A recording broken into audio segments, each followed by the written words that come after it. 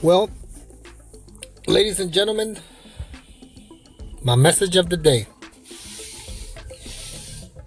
is when you have family members that don't believe in you and feel as everything that you're going to continue to do from this point forward, you're going to take a step back and move back into the life that you used to live, which was negative, and have no faith in you nowadays when you're trying to live for the positive. I've gotten incarcerated and did 5 years, and I feel that I might have needed that at the time. And once I got my freedom back 16 months ago, I was able to stay on the right path, get a good job, get engaged to a strong woman, and just live my life for the better, because I know I was living it for the worst.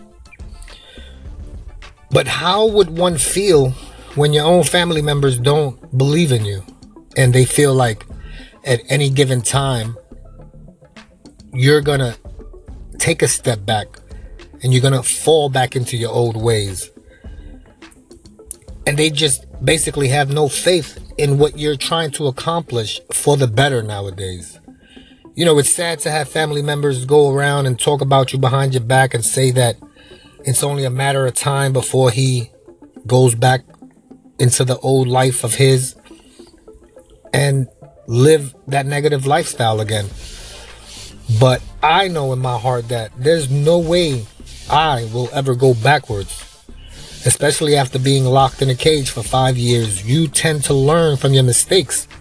Now, all people don't learn from their mistakes, and that's why a lot of people end up going back to prison once they come out of prison. But if you keep a right mind, you can do what you're trying to accomplish, and you will accomplish those things. It just hurts when you know that the people closest to you have no faith in you and are just waiting for your downfall. I don't understand it, and I will not allow that to hinder me and to allow me to fall back into my old ways. So people out there, I'm just asking if you want to call in, if you got any questions, if you ever been through the situation, just feel free to comment on this, because I know the state of Florida, I'm from New York, but the state of Florida where I live now has over 100,000 people in prison. And most of those guys come out and fall right back into their old lifestyles. But does your family believe in you? Do they think that you're a changed person? I know I'm a changed person.